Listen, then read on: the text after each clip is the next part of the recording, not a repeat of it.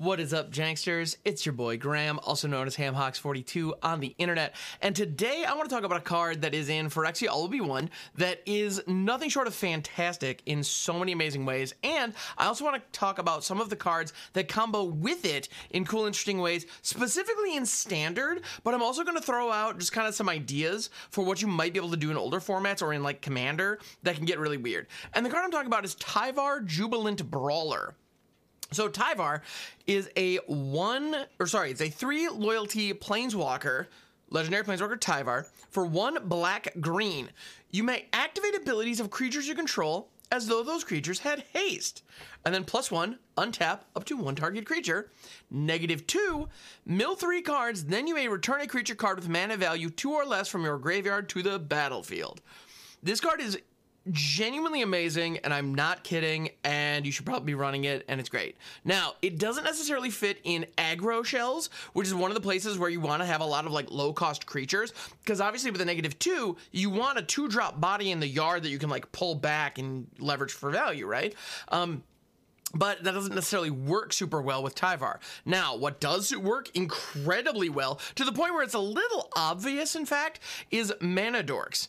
If you have a creature that taps for mana, all of a sudden you can drop it, tap it immediately, you get an immediate rebate on casting that creature. Now, it can't block for you, presumably, but you could then even put a +1 Tyvar and untap it and tap it again for additional mana. You add in creatures that can tap for multiple amounts of mana, like Circle of Dreams Druid or, even Gwenna in Standard, and all of a sudden things get really interesting. You can ramp a lot with Tyvar. The other really cool use for this is in older formats. You could actually use Tyvar alongside 1-drop Mana Dorks to actually get your storm count up. If you have cards that say every time you cast a creature spell, draw a card, like Beast Whisperer, you can actually use Tyvar to use your 1-drop Mana Dorks, your Elvish Mystics, and your Llanowar Elves, or your Gilded Geese,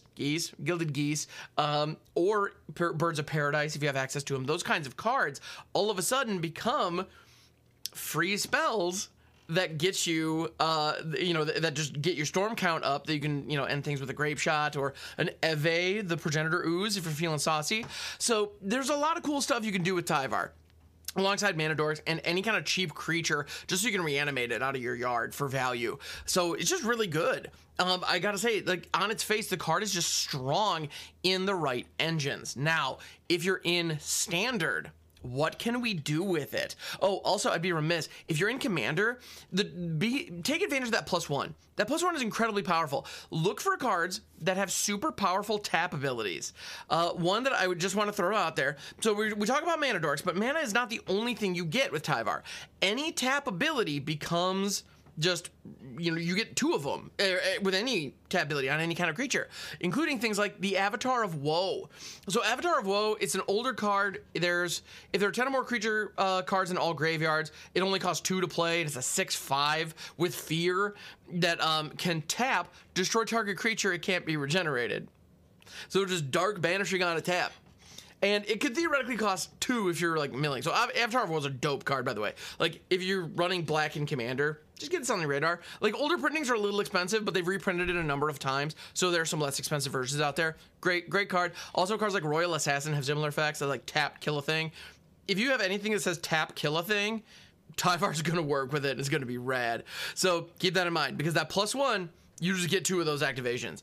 Sweet. So yeah, that's absolutely fantastic. Now, if we're in Standard, let's run through a couple of cards that work especially well with Tyvar Jubilant Brawler. So keep that in mind. And you know what? I'm going to run this. I'm in kind of a top 5 mood. I don't know why. Like the Dominus Cycle video that I did, like my last video or podcast, if you're listening to this in audio form, it was a top 5 list of the Dominuses, because top 5 out of 5. Why not? makes making cuts easy. But let's do it here too. Let's look at the top 5 cards in Standard that combine well with Tyvar. Now, this time I had way more than 5 to pick from, but I landed on a couple. A couple of them are actually from the new set. And starting out at number 5, we have Rustvine Cultivator. Now, Rustvine Cultivator is not an amazing card. In fact, on its face, as far as mana dorks go, it's actually pretty lame, which is really unfortunate. So Rustvine Cultivator is a 1/2 Phyrexian Elf Druid for 1 green. Tap, put an oil counter on it, or tap, remove an oil counter from it, untap target land. So the idea is, turn 1, you drop it. Turn 2, you tap, put an oil counter. Turn 3, you can now all of a sudden tap to untap a land. So it ramps you a little bit kind of in the later game on a 1-drop. Now, 1-drop mana dorks are kind of tough to come by, and Wizards knows how good they are, because being able to ramp into your 3-drops on turn 2 is a big freaking deal. So here we have a 1-drop mana dork, but it cannot do that. Because of the nature of, its wording. So unless you have some kind of way to get an oil counter on it immediately, and I can't think of any way that could do that on turn 1, I'm pretty confident that doesn't exist. All of a sudden this becomes, it is slow ramp, but if you need to ramp from 3 to 5, it can get you there, I guess.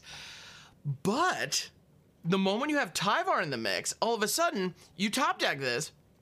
You can play it, tap it immediately, put the oil counter on it. You can even untap Tyvar and tap it to untap a land, or put another oil counter on it if you want, while putting a 1/2 blocker on the board. No, kind of whatever your situation you're in, especially in a deck that has like 6 or 7 drops that you're trying to like ramp up into.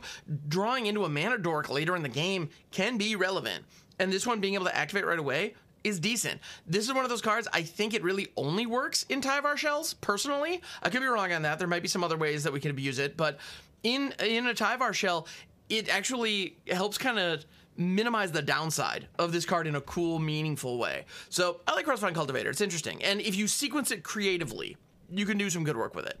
Next up, we have Armored Scrap Gorger. So this is another Phyrexia All-Will-Be-One mana dork, and it is fantastic. This is one of those cards, when I first read it, I thought, yeah, it's going to be pretty good. And I was building a deck not too long ago, and my stream chat was like, by the way, you should put Scrap Gorger in this. And I was like, I don't know, like, it's decent, but this deck's trying to be aggressive. I don't really have that many 5-drops. I don't know. And, like, the moment I added it to the deck, our win rate skyrocketed, and I was genuinely having more fun. This card is excellent. Now, that wasn't even the Tyvar list. In the Tyvar list, good lord, this thing's a house. Because, so it's an 0/3 for 2, but it gets +3/+0 as long as 3 or more oil counters are on it. And whenever it becomes tapped, if you can, you have to exile a card from a graveyard, but then you put an oil counter on it. So as long as there's a card in a graveyard of any kind in any graveyard, when you tap this, you get an oil counter. The moment you get to 3 oil counters, you're off to the races and you're doing the thing. It's a mana dork. You can tap it immediately when it drops. It hates on your opponent's graveyard. You could then untap it, all the while creating more mana. Like, Armored Scrap Gorger is an absolute house, and on top of that, by the time this thing can be swinging, the second turn it comes down as a 3/3 if there's fuel in graveyards, which in the mid game you're gonna find that. So this card is like genuinely awesome.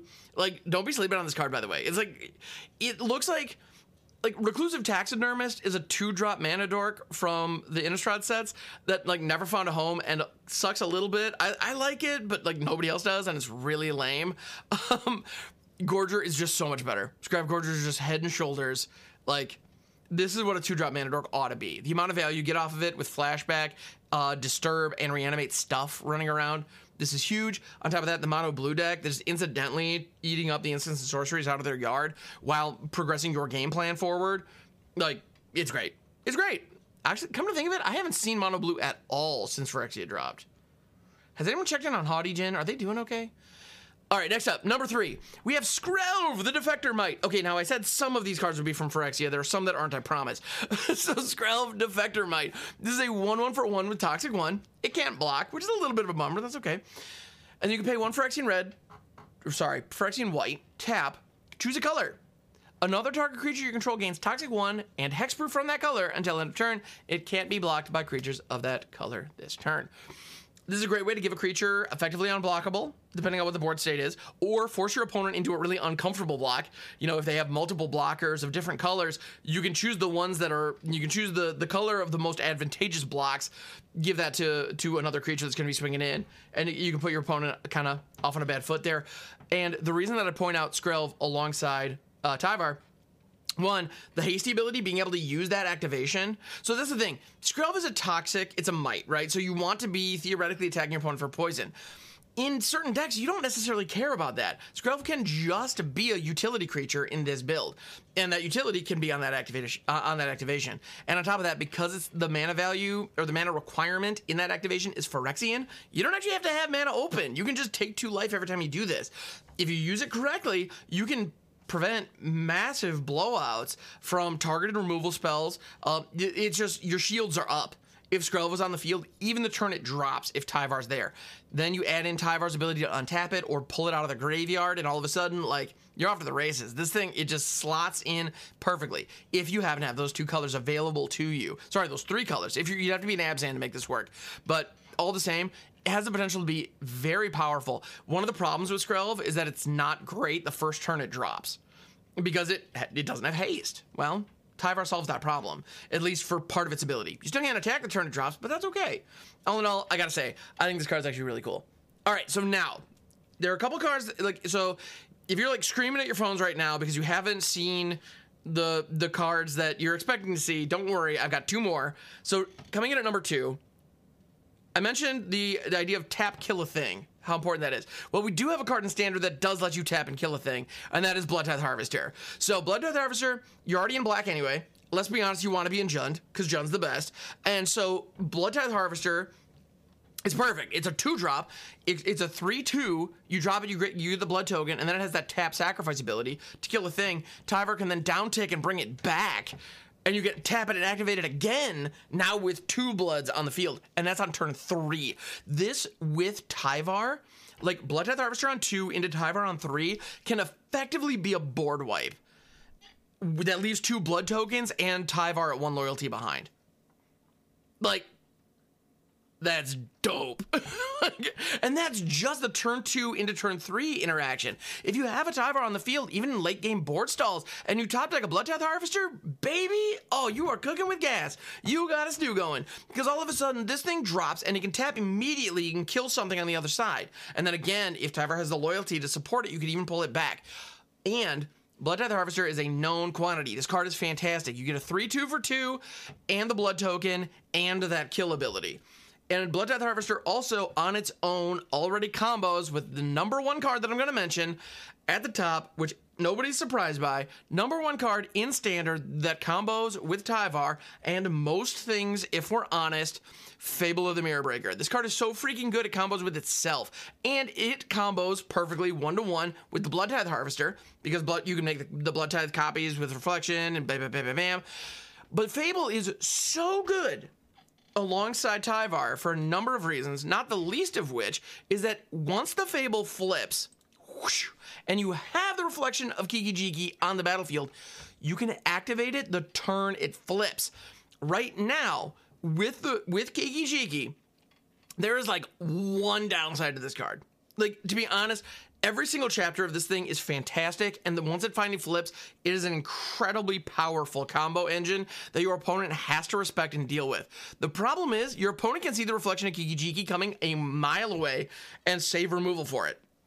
They may not want to because you might be beating them to death with other things, but they kind of have to because this thing is just going to take over the game. It just does. That's how this works. If you've been playing Standard, you know this. But the main flaw, like, there's one blind spot in Fable, and it is that chapter 3. Once you get to chapter 3, it flips, and then it just sits there. You have a bear, there's a 2/2 sitting on the field, like, potentially turn 5 or 6, that your opponent knew was coming.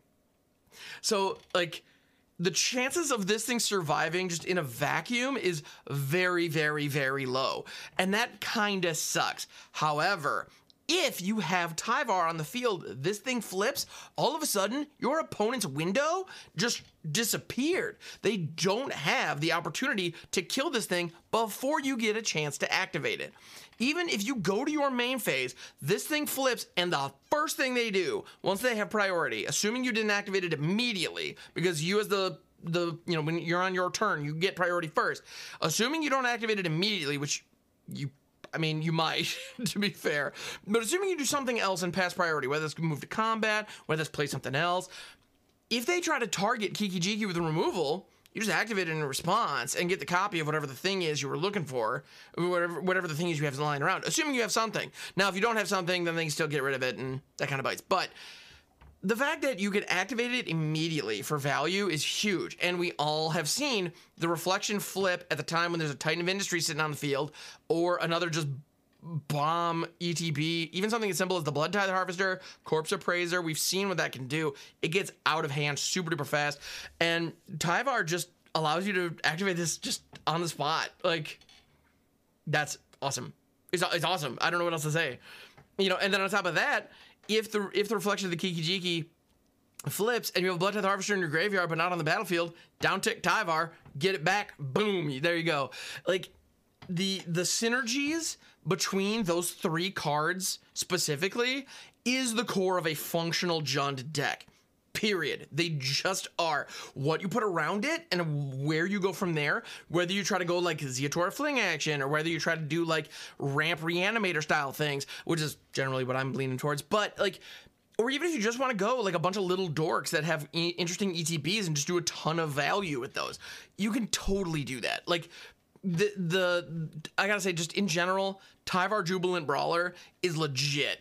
Whenever you see a Planeswalker that costs 3 mana, check it out. There's a high likelihood it's going to be playable somewhere, and this dude's got it. Like, he's got it. I don't know what else to say.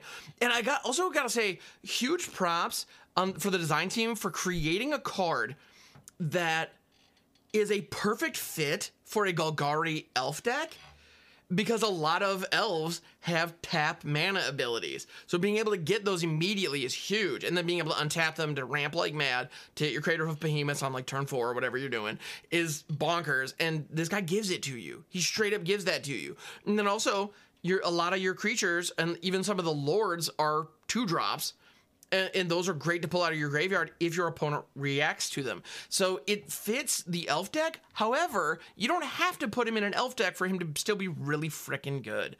Like, it makes Tyvar elevates small utility creatures in such a cool, dynamic way. I adore that. And in a way, actually, that -2 kind of protects him. And actually, both activated abilities protect Tyvar as long as you have some kind of creature online. Because untapping your creatures means they can block for him, and if you don't have anything online but something in your graveyard, or heck, even not something in your graveyard, something in your deck, you -2, you mill 3, there's a decent chance you're going to hit something, pull it out. And there you go, you got a blocker online. So he protects himself, he's cheap, and he can allow a lot of cool game plans. I don't know, I love him. Tyvar Jubilant Brawler, A+, no notes. This card's great. So yeah, thank you so much for checking out the podcast. I appreciate it very, very much. You can find this on YouTube, youtube.com/handbox42, as well as an audio podcast at Overthinking MTG, anywhere you get your podcast. Thank you so much. I appreciate it. I also stream over on Twitch, twitch.tv/handbox42. I will catch you over there. In the meantime, stay good to each other, and I'll catch you next time.